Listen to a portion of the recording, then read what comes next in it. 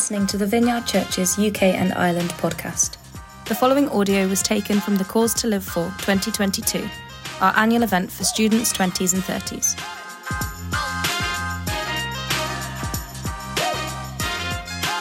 My name is Putty Putman, not technically but prophetically. Ask someone who was here earlier. And I'm from the States, as you can tell. I've got a weird accent, but I love the UK. I've been told my heritage is from here. I think I believe it. I married a woman named Brittany, so I'm practically married to the island, and it's wonderful to be here. I'm a vineyard pastor in the States. I've been a pastor for about 12 years, and I'm just preparing to church plant, actually. And so there's just a little bit about me. I'm not going to try and recap this afternoon. That was this afternoon. I suppose, are the talks recorded? Yeah, so they could probably get it later. If you missed it, you can get it later, and that'll be great. But tonight, I want to talk about a not unrelated, but a somewhat separate issue. And that is the topic of identity. This is such an incredibly important topic right now.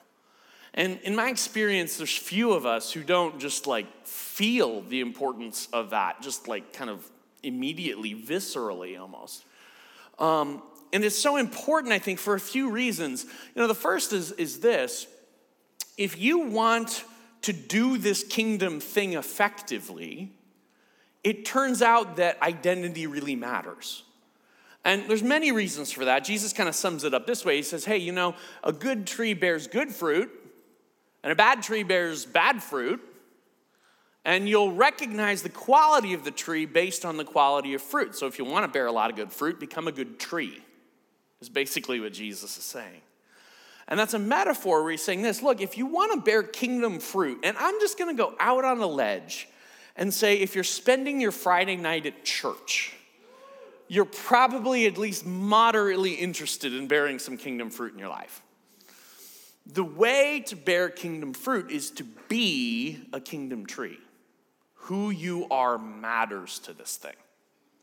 And what I found on top of that is that there's no risk-free way to partner with God. You ever found that? There's no risk-free way to partner with God. Anytime you step into a moment that God's inviting you in to do something kingdom, it always inherently has risk attached. Why? Because if there's no risk, you're not opening any space for God to fill. So risk is fundamentally attached to this thing. And what that means is this. If my identity is not solid, and my identity is strongly connected to, I don't know, what you might think of me, then it's not just a risk I'm taking, but I'm actually going through a micro-identity crisis. Because it's like, if I do something and this doesn't work and I look stupid and you think I'm stupid, now I don't know who I am anymore.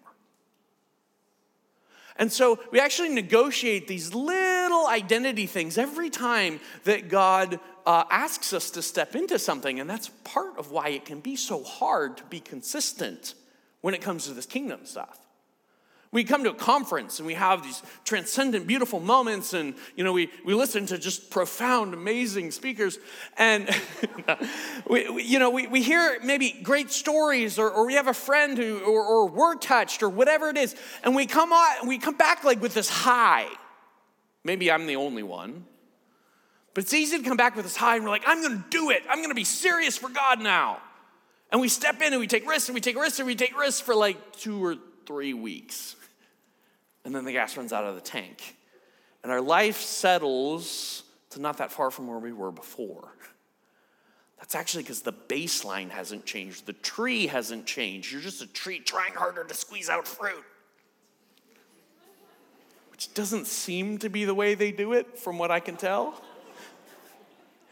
Our identity really matters in this thing. So it matters from a kingdom fruitfulness point of view, but you'll no doubt not be surprised to hear me say it also matters because of this particular moment in our culture.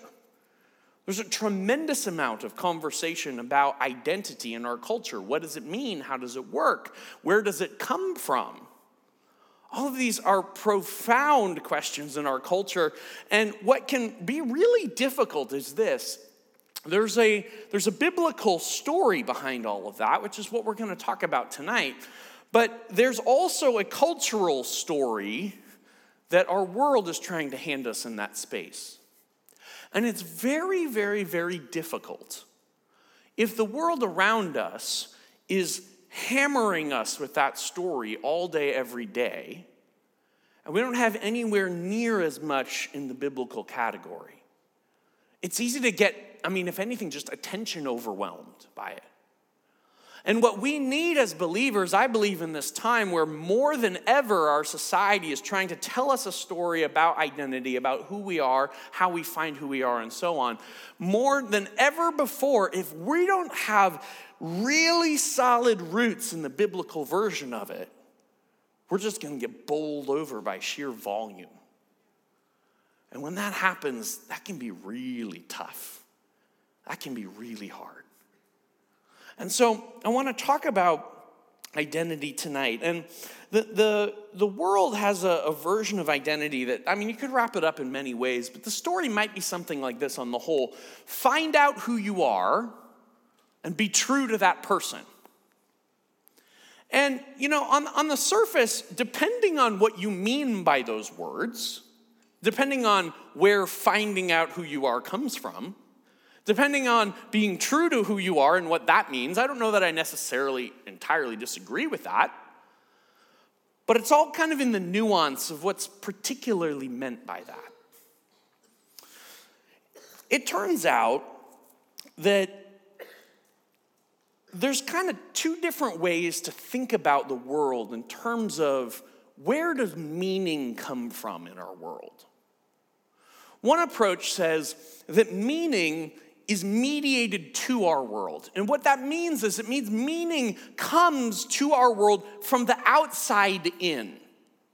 It's something that exists out there that comes toward our world from the outside. And the story of the scriptures say that that's where God's version of meaning comes from. Why? Because God exists transcendent, above, beyond the world. And so God's meaning comes into our world from him, who is not defined and limited here. That's why we believe that we have a book that's not entirely of this world. That's why we believe in a Savior who incarnated from outside this world into this world. That right there is the picture of meaning coming from the outside in. If ever there was one, God himself came from the outside in. And so we can understand truth and meaning and these things as something coming from the outside in, or we can understand truth and meaning as something that's generated from the inside and sort of comes out. And what's happened in our Western culture over the last 3 centuries or so is our world has sort of cut off the idea of truth or meaning coming from the outside in and has reinvested all our understanding in the thought that truth and meaning can be discovered or created or architected or whatever from inside the world and just in and of itself. This is why, by the way, scientists have replaced priests. 400 or 500 years ago, if you wanted to know the truth, where did you go? You went to the priest. Why did you go to the priest? Because the priest was the one who knew the word of God, the source of truth. The priest was the one who understood meaning mediated from the outside in. But when we renegotiate that and we say, I don't really care about meaning from the outside, meaning comes from the inside, what happens is your scientist becomes your priest. Why? Because the scientist is the one that can read the omens of the experiments and can tell you the truth. This is why, by the way, the word scientific fact, the tone that comes with that, it's actually the very same tone that people used to use with the word dogma. You ever notice that? Scientific fact means shut up. Conversation over. You can't argue with it.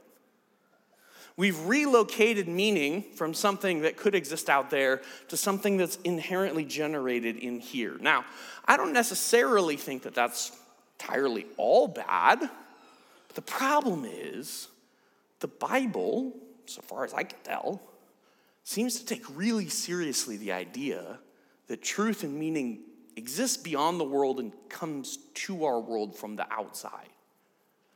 Verses like when Paul writes in 2 Corinthians 4 and he says, the things that are unseen are eternal, but the things that are seen are transient.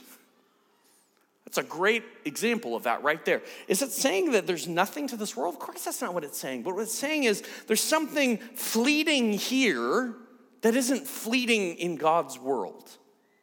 The things that are true out there are somehow true in a more durable way, I could put it that way, than the things that are true here. So our culture, by and large, has kind of blown up this idea. And what's happened is that idea of where does meaning come from, when you start asking the question about, well, where does the meaning of me come from? How do I understand myself?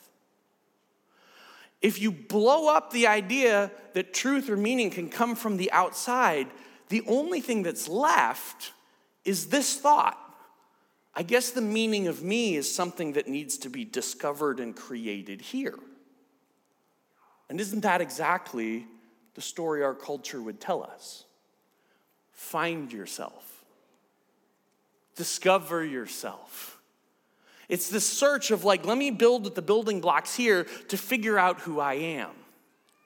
And again, there actually is some meaning that's connected to this world. I don't think that all bottom-up meaning is bad. The problem is this. The meaning that comes in is somehow more true than the meaning that comes from the inside. And so whenever we come up with something here that doesn't match what God's truth coming into our world would look like, we wind up in this weird dissonance that's really strange. And that's actually what's happening a whole lot in this conversation about identity. In the Christian world, we often define the words pride and humility, in my opinion, inaccurately. Or maybe at least I would say in an unhelpful way. If you're like me, you've probably heard a sermon or two about the idea that pride is like thinking too well of yourself. And humility is this thought that like you should kind of think, I don't know, appropriately lowly of yourself, or something like that. And so there's this idea that like there's some line somewhere between pride and humility. You think low enough of yourself, underneath that line you're good. You go too high, it's not a good place to be. Because let's be honest, who wants to be prideful? We don't want to be prideful. But I don't think that that's a helpful definition, and here's why. I've tried it out, and it's really hard to find that line. What I've found is that whatever I believe about myself, if I'm trying to measure is it too high or is it too low, the enemy, Satan, will come in, and he'll really quickly tell me it's too high. So I'm like, I think lower of myself. And then lower of myself, and then lower, and then lower. And pretty soon I'm like, I hate myself. It doesn't actually work in practice. But I think what's more important than that is this kind of bigger idea. It's this. I don't think the essence of pride and humility has to do with whether you think good about yourself or not. I think that's missing the point. I think pride and humility are about appropriately understanding your relationship to God and who he is and who you are. Put another way, I would say this way. Pride is not understanding that he's the potter and I'm the clay. And humility is rightly reckoning that he's the creator and I'm the created. Do we have any artists in the room? Anybody? I mean, I'm not saying like professional artists, okay? It's like, I don't care if you sell your stuff. We've got at least one confident artist. A+. Okay, I can see a few more. The lights are a little weird. We've got artists in the room, right? And imagine this, Adora, right? All right, Adora, stand up real quick. I'm gonna use you as an example. I'm sorry, but I know your name, so I can do this, right? All right, so like what medium do you create in? Pen, pencil, paint, a lot of mediums. Okay, all right. So let's imagine that there's a painting that she creates, okay? And what's a painting that you've made?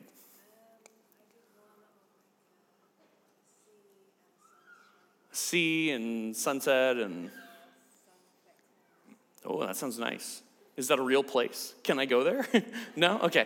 It's kind of a nature scene, right? Sea and water and all of this kind of stuff, right? So imagine that I've gone to some art exhibit where her paintings are hanging.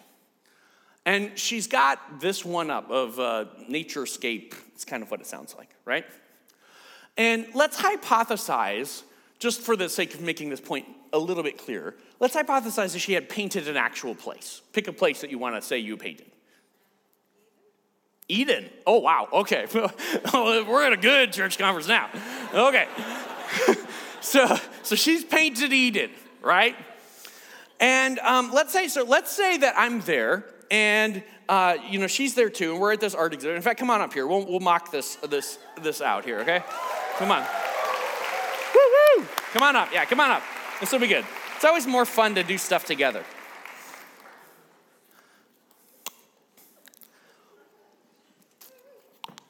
Okay, so let's imagine that we're at an art exhibit, okay? She's the creator, and we're examining her art right here in front of us, okay? Now let me kind of role play a couple of things, and let's just think through how these work, like practically, okay? So let's say this, okay? I'm gonna die. Okay, so we're looking at this. We're looking at this. Okay, and I'm like, oh, what? You really? That was you? Yeah. You did that. That's pretty good. It's better than I could do. Not your first time. No, that's pretty good. That's pretty good. Okay, so what is that? What am I looking at here?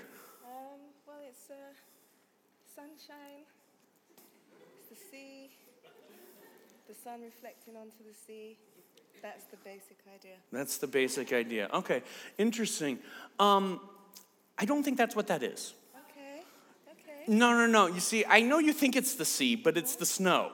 Oh. Okay? And I know you think that's the sun, but it's actually the moon. And that's what's actually happening in that painting. Did you know that? Did you know that's what you painted? Art is subjective.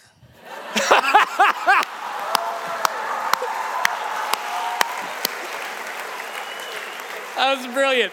So look at this, right? She gives a very polite postmodern answer. Art is subjective. Meaning is discovered from the inside, right? That's what she just said. That's what she just said, right? But you'll notice, right, that I didn't change her opinion of what she just made. She was polite and excused the fact that I misunderstood what she created, right? But here's the actual fact of the matter. It's that the creator gets to define the creation. Now, I might interpret it differently, but that doesn't change the fact that she, as the creator, created something on purpose. And if I misinterpret it, it doesn't change the fact that it's her creation and she created something specific. Now, let's try a different thing on for style. You're doing great, okay?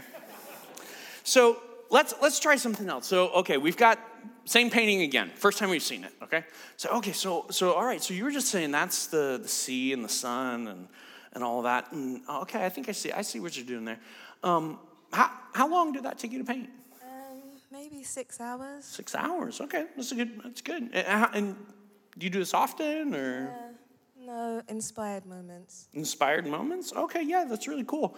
So, Adore, I think you're cool, and I want you to know that I think you're cool. So I want to let you know that I think that's trash. Like, I think that's really bad. You're great, but the painting's terrible. Really. I mean, if I think about you and then I think about the painting, it's just really obvious to me how great you are and how bad that is. I just want you to know that. Does that make you feel good right now? Are you feeling like great about? Come see, come saw. 50-50. Okay, now try that versus try this. Again, same thing, painting the sun and the ocean and all that. And I said, wow, you painted that. Yes. That's amazing. That's really phenomenal. In fact, I can really see like the intentionality that you put in that. I see the care you put in that. In fact, now if I really want to compliment her, this would be what I'd say. Oh, I see you in there. Wow. It's beautiful. If you want to praise the Creator, reckoning rightly the Creator and the created really matters. We do this thing real easily in the faith where we're like, I have to put myself down to make God look good somehow. As if he's in some sort of competition with us. As if he's confused about the fact that we're the painting and he's the artist. Now, if you want to praise the artist, you do two things. First of all, you receive the art for what the artist says it is. You don't try and define it for yourself. Because compared to what they're doing and what's flowing through them to create that, you're an observer. I'm not in the middle of that. So I say, hey, you said that's that? That is exactly it. And if I want to lift up the artist, I don't just accept the art for what the artist says it is. I actually praise the art and recognize the artist in the art. And you know what happens? All of us said it at the same time. Why? Because it tugged on your heart so much that you involuntarily responded. What if you're his workmanship? Created in Christ Jesus for good works. You're his masterpiece. He's the artist. You're the art. And our job is twofold. The first is this.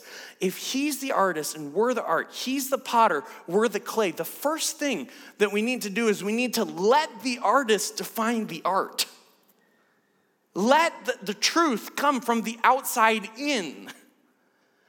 And then secondly, I need to allow myself to see myself and maybe other people and recognize God in us and to realize that doesn't make you prideful.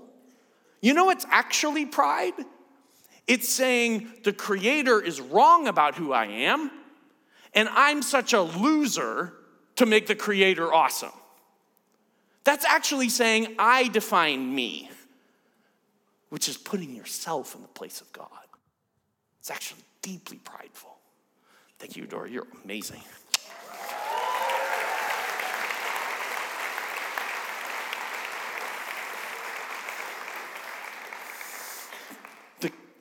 The Christian attribute of humility is this: I submit to God's definition of me. I receive who I am.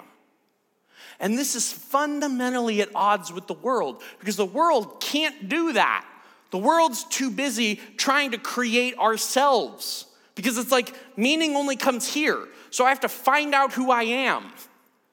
And that happens one of a few ways. Maybe I perform to figure out who I am. I get some best position, I get some job, I get some whatever, some relationship. I earn who I am somehow. Or maybe I try and explore and discover what it feels good to me to figure out who I am. This idea that it's like somehow I need to like find my alignment in the world or something like that. If we're honest, just take a moment and think honestly about this. Who among us has not learned something about ourselves relatively recently? Who among us does not regularly have the experience that if I'm honest, I don't even actually see myself well? There's all this stuff inside of me that I can't even tell is inside of me. I do things and I think I know why, and I actually am doing them for some other reason that I can't even see. I think I'm this way, and then I live and I discover I'm actually that way. And this experience, by the way, if you're like, oh yeah, I've had that experience, I've never met someone who doesn't regularly have that experience for the entirety of their life. There are none of us that actually see ourselves accurately. Add on top of that, all the confusion that will happen if you have hurt or pain or dysfunction, if you believe like lies, all of that gets, which is already impossible, all of that gets foggy and confusing and bogged down. And the truth is, if you think that that mess is gonna find yourself, no, just honestly, if you think that mess is gonna find themselves, I'll tell you what, you'd be the first one ever. You'd actually be the first one ever. Because we can't even actually see ourselves. And if we're honest, we don't even actually know ourselves. But the good news is that there is someone who sees you and knows you completely. There does exist someone who has no lack of objectivity about who you are, who's completely clear, who's never had one moment where he lost who you were in the picture somehow. There is someone who knows that and knows that perfectly. And you know what? He's actually eager to share it with you. It might sound weird to hear this at first, but I want us all to know there is incredible freedom in taking the stance. I'm not even who I actually think I am. The truth is, I am who he says I am.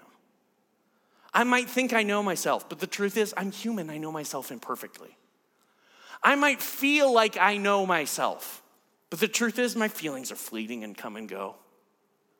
But there is one thing that will not change, which is concretely and clearly true about you, and it is this: you are who God says you are. He's not wrong about that. He's not confused about that. He is not mistaken about that in the slightest. And what that does actually is that positions us in this beautiful place of freedom that liberates us from a journey that, if we're honest, we're not ready for. Think you want to explore the world and find yourself?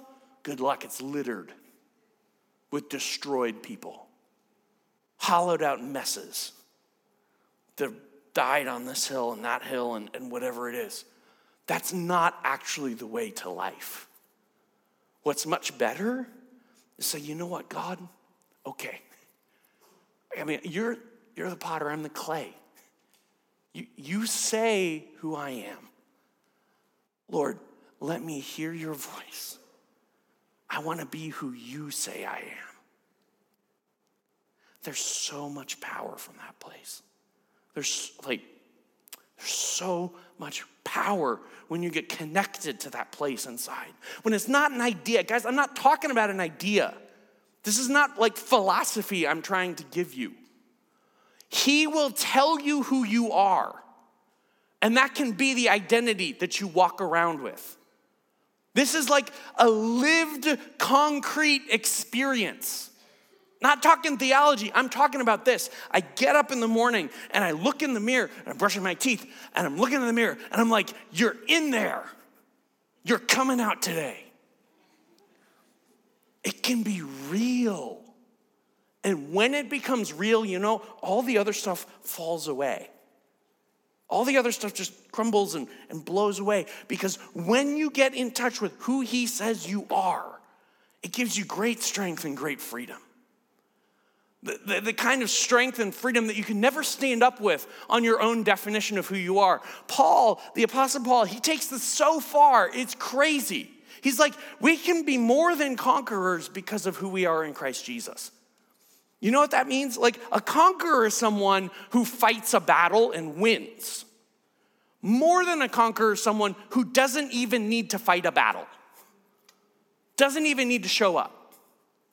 So let's say you have some situation where you have a relationship that goes sideways and someone who you used to feel really close to, right, stabs you in the back or betrays you or sells you out or whatever it is. And in that moment, you can be like, oh, this is so hard. And like, there's pain in betrayal. I'm not just saying there's no pain. But here's the thing. When my identity is wrapped up with who other people believe that I am, and someone stabs me in the back, I'm going to spiral. I'm going to lose it. That's going to be the end of my good day, and maybe a bunch of days thereafter. But rather than that, what Paul is saying is he's saying, look, guys, there's a place that you can get to in the security of who you are in Jesus where you don't interpret situations like that at all. Where what happens is your friend stabs you in the back and you go, oh, you actually don't know who I am. Because God values me. God doesn't betray me. God says that I'm his kid. Jesus actually thinks that I'm worth his blood. And you apparently don't think that. So I guess you and God aren't on the same page here. And maybe that's your problem. See ya.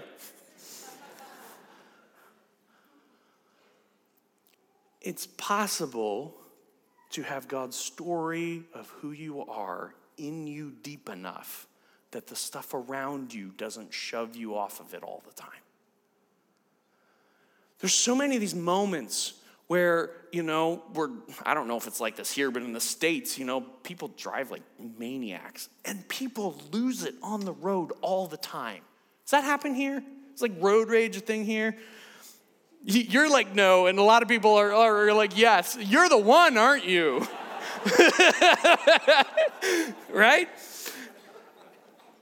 People lose it on the road all the time, right? They pull off and people are screaming and all kinds of stuff, right? And it's ridiculous to me. You know why it's ridiculous? Because it's so obvious the issue's not the issue. That dude probably didn't even see you, first of all. And if he did, you know what? I promise you, he wasn't like, I'm going to show you the real value. So then why are we getting caught up in all this stuff? How dare you? You're devaluing me and I can't handle it. Because all it takes is a car pulling in front of me for me to lose my sense of who I am. Guys, you are not what other people say you are. You're not even what you think you are. You are who God says you are. And God is really impressed with his creation. God says that we are his crown jewel. In fact, we're actually twice the crown jewel. The first time, he creates us as the crown jewel in Genesis 1. And he says something absolutely incredible and believable about us. He says that we're made in the image and likeness of God. Made in his image and likeness. A lot of people get all like that, try and figure out what that means, and it can get into deep theological weeds and whatever. An image is a simple idea. Everybody look at that image up there. What's that image? It's me. Nope. That's a screen. Turns out, and there's some light bouncing off of it. It came from a projector, but I am definitely not on that screen. What's on that screen is an image. And what's powerful about images is this. The identification with recognizing me on that image is so powerful that you looked at that image and you didn't tell me what it actually was. You told me who I am. An image creates a recognition. If you're made in the image of God, you know what that means? It means you're a projector screen. Where the world, when God himself walks into your life, the world ought to be able to look at God and be like, oh, I recognize you. Why? Because I've seen you in him. I've seen you in her.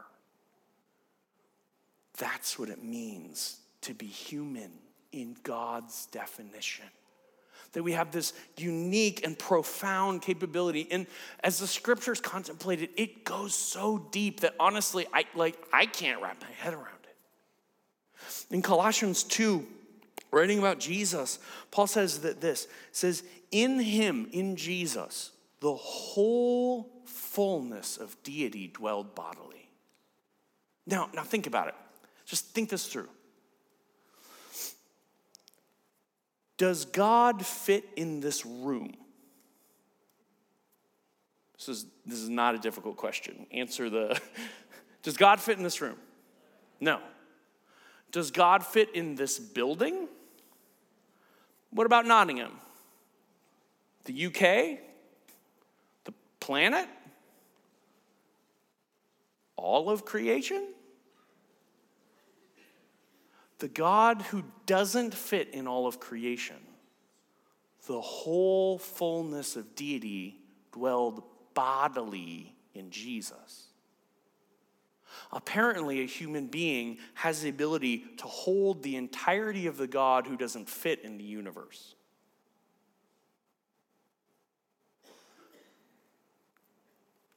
Apparently, a human being has the capability to fit the whole fullness of deity, dwells bodily in Jesus Christ. There's no part of God that didn't fit into the human person of Jesus.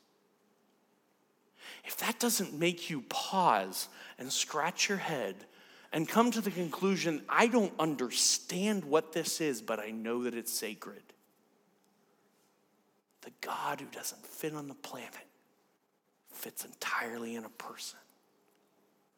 That's what it means to be made in the likeness of God. That word likeness refers to a shape. It's like a glove that's made in the likeness of a hand. There's no extra fingers. There's no fingers missing. And what God has done with our humanity is he's made us in the likeness of his shape. And what that means is our humanity is actually such a profound and beautiful and incredible thing. We had some conversation this afternoon. We were talking about Peter's and Paul's, which is sort of just a shorthand for people who sort of live life with different engagements of like their heart or their emotions or things like that. And there's probably a lot of other different things we could scatter in there. But that kind of subject is something that so easy to get caught up on. Be like, I'm too blank. I'm not enough blank. I've got too much head and not enough heart. Too much heart and not enough head. Too much common sense and not enough whatever. I'm good with people, but I'm bad with money. Whatever it is, we actually judge our shape all the time. And what we miss is that each and every one of these parts of us is like a finger in the God-shaped glove. Why do you have a mind? You have a mind because God has a mind. And the plan is for God to fill your mind with his. Why do you have emotions? It's because God has emotions. Why do you have resources? It's because God has resources. Why do you have friendships? It's because God has friendships. And on and on and on. Maybe instead of judging our shape, we need to realize these are all things God wants to fill. And if he's given you more of X or Y or Z, maybe that's because he's more excited to fill you up with his X, Y, and Z. And that's the whole point of what this whole Christianity thing is about. Because in the beginning, we're created image and likeness of God, the crown jewel of Genesis 1. But the whole story goes sideways for a long, long time. The Old Testament's all complicated and all of this. And then eventually we come to Jesus, and you know what Paul starts talking about is he says, look, in Jesus, you're created again as his masterpiece again. But the thing is it's not just we're just created again. We're created again in Christ Jesus. The whole biblical story hits this beautiful apex in which Jesus joins himself to us.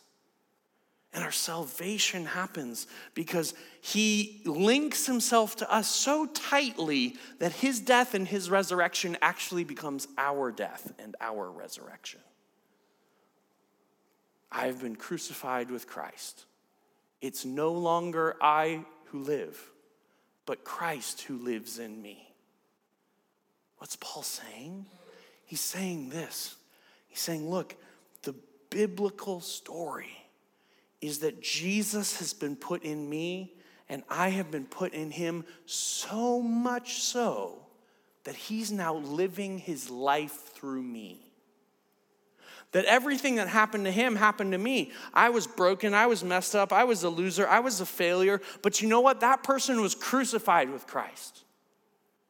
That person was put to death. Everything that was wrong with how I was made has actually been killed and laid in a tomb.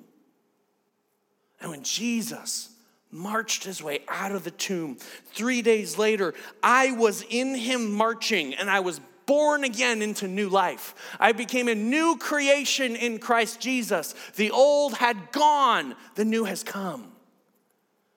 And so because of that, Christ in me is now the hope of glory into the world around me.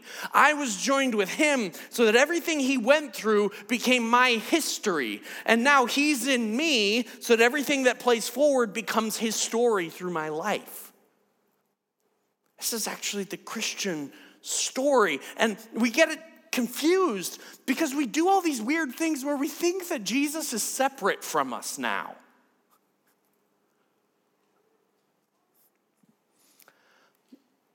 What if there's more of him in you than you in you? I have been crucified with Christ. It's no longer I who live, but Christ who lives in me. What if there's more of him in you than there is you in you? I had one day where I was out walking in the woods because I love to walk in the woods. It just does good things for my soul. And I was out walking in the woods, just enjoying it. And sometimes I pray, sometimes I don't. But in this particular instance, I just decided, I'd just kind of talk with God a little bit. And I decided to just ask God a random question. And so I'm out in the woods, and I'm like, God, why is it that I like the woods so much? Like, why are they so life-giving to me? Like, what's that about? And in a split second, I heard the Lord speak back to me really clearly. Now, I want to be the first to say this.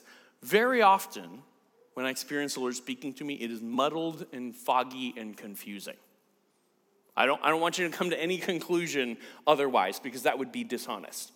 There are so many times where I'm like, is that you, God? I have no idea. And it's all, that's my normal experience. But from time to time, God will speak a little more clearly. And in this instance, God answered me like just crystal clear in actual words I heard in my head. I said, God, why do I like the woods so much? Why do I find them so enjoyable? And God immediately answers back. He goes, what makes you think you're the one enjoying them? And I said, what do you mean, Lord? And he said, I'm the one who created them. I'm the one who called them good. I'm the one in you now looking at them through your eyes. You get to come along for the ride.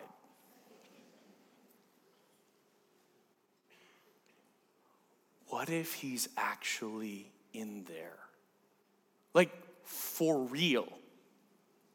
Not like, oh, that's a cute idea. Like, no, seriously. What if he's looking through your eyes? What if, when you stretch your hand out to take that risk to pray, that it's his hand in your hand? What if the words that come out of your mouth can be tangled up with his words because he actually lives in you? Like, he's in there, and in fact, there's more of him in there than you. I had one time, I I was playing with my daughter on the bed. She was quite a bit younger. This was a number of years ago. So I'm kind of wrestling with her, my oldest daughter. I think she was the only one we had at the time. And as I push to get up off the bed, because I'm wrapping up, I feel right down here in my spine, I feel the vertebrae go like this. And when they come back together, instantly my whole body is in excruciating pain and is completely locked up. And I'm like, oh my gosh, this hurts so bad. And so I kind of like waddle out of the room. And fortunately, my wife is in the other room. And so I waddle into the other room. I'm like, sweetie, I think I need you to go get the heating pad. I can't really move. And she goes, oh, she can immediately see. And what I'm doing in my head is I'm going, did I just slip a disc? Do I need surgery? Like, what exactly is happening here? I was in really good physical shape. I was doing a lot of martial arts at the time. So it's like, I know when I get a bad injury. And this was a bad injury. And so she kind of runs off into the other room to get the heating pad. And I'm trying to figure out how to sit down on the sofa. Because I'm like, at least if I could sit down, maybe it'll take a little bit of the edge off. But we had kind of a low sofa. And so I'm like, I guess I just need to kind of like lean back and just Geronimo, go for it. So I'm leaning back, trying to negotiate how I'm going to fall into this sofa. And on my way down, this thought comes over my mind. And for a split second, it becomes the only thought in my awareness. It's like sometimes you have a thought that kind of washes everything out. And for a split second, the thought in my awareness is this: hold on, Jesus lives in me. As I'm falling, by the time I landed on the sofa, 95% of that was gone. Pain disappeared. Back not locked up. The sheer awareness that Jesus is actually in me. Nobody prayed. Probably should have thought to pray. Nobody prayed. It's just I came in contact with a reality bigger than this one.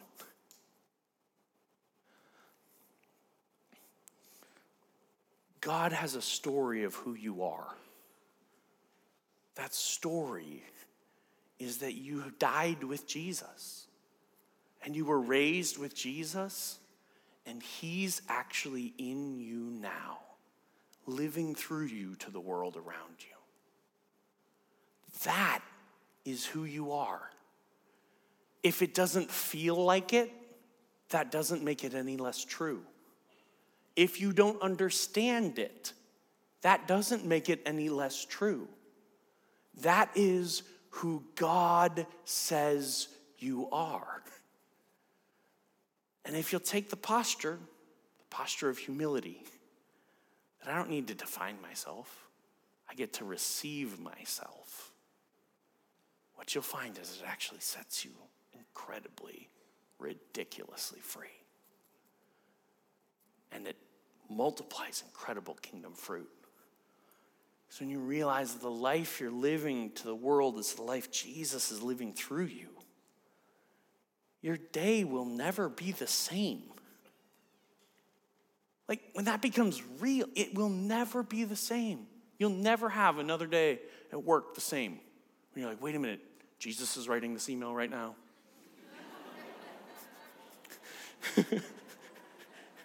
Or more likely, I could yield to Jesus and let him write this email. Delete. So let's rewrite that part. Right? He's in you. He's in you. Let's stand and pray.